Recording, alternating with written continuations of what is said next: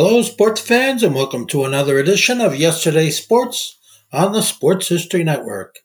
And make sure to check out sportshistorynetwork.com/giveaways. I have two signed books I'm giving away. One is titled No Nonsense Old School Weight Training, and the other is Reliving 1970s Old School Football. This podcast is part of the Sports History Network, your headquarters for the yesteryear of your favorite sport. You can learn more at sportshistorynetwork.com. Hello, sports fans, and welcome to another edition of Yesterday's Sports on the Sports History Network. Last week, I did a podcast on the 1921 to 1932 New York Yankees dynasty. Today, I'm going to talk about the next dynasty the Yankees had, which covers 1936 to 1943.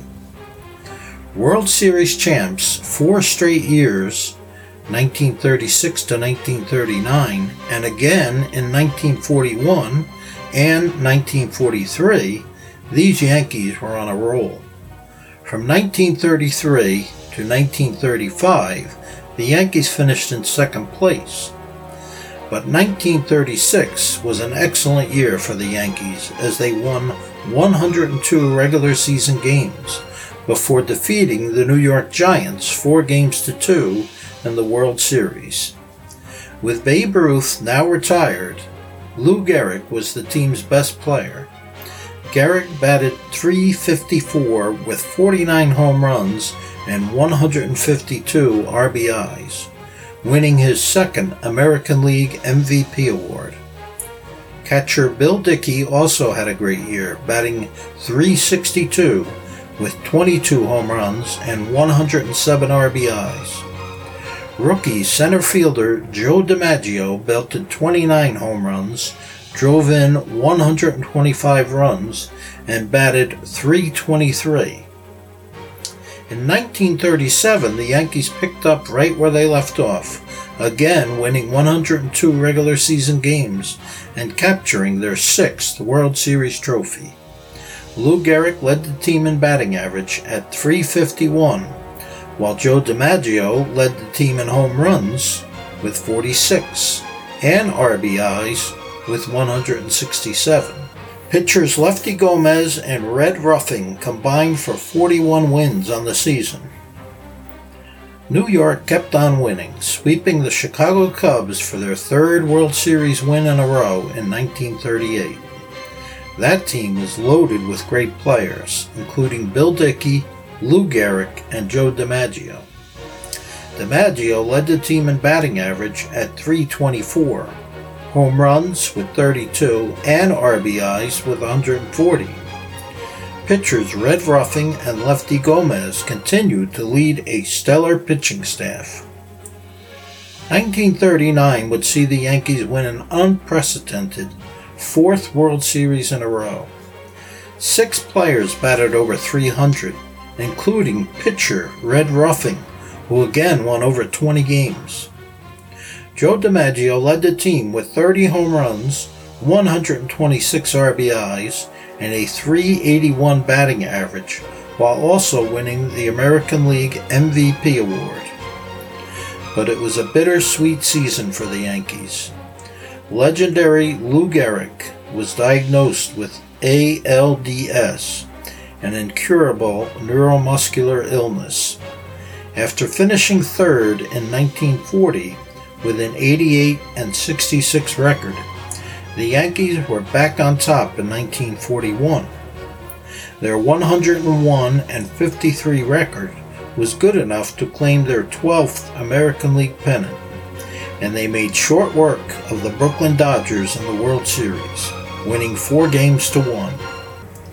Rookie shortstop Phil Rizzuto batted .307.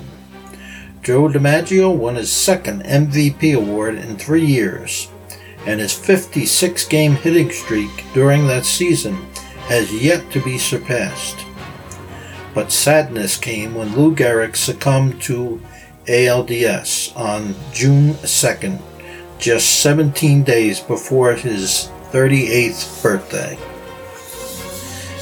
In 1942, the Yankees won 103 games but lost in the World Series for the first time since 1926. Outfielder Charlie Keller led the team in home runs with 26. Joe DiMaggio was the leader in RBIs with 114. Second baseman Joe Gordon batted .322 and won the American League MVP award. In 1943, Joe DiMaggio, Phil Rizzuto, and many other Major League players served in World War II. However, the Yankees still managed to win their 6th World Series in 8 years, avenging their previous loss to the St. Louis Cardinals. Charlie Keller again led the team in home runs with 31, while first baseman Nick Eaton had 107 RBIs. Pitcher Spud Chandler won 20 games while losing only 4 and had a 1.64 ERA, earning him the American League MVP award. How can you do any better than 7 pennants and 6 World Series victories in 8 years? Find the answer next week in part 3 of my series on remembering the Yankees. Hope you enjoyed this week's podcast, and don't forget to subscribe for free and get notified every time a new podcast is released.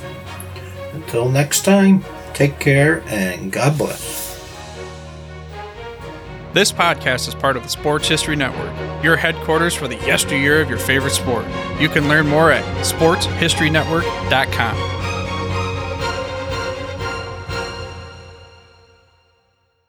Hey there, sports history fan. This is Arnie Chapman, aka the Football History Dude, and I wanted to thank you for stopping by to listen to another episode here on the Sports History Network.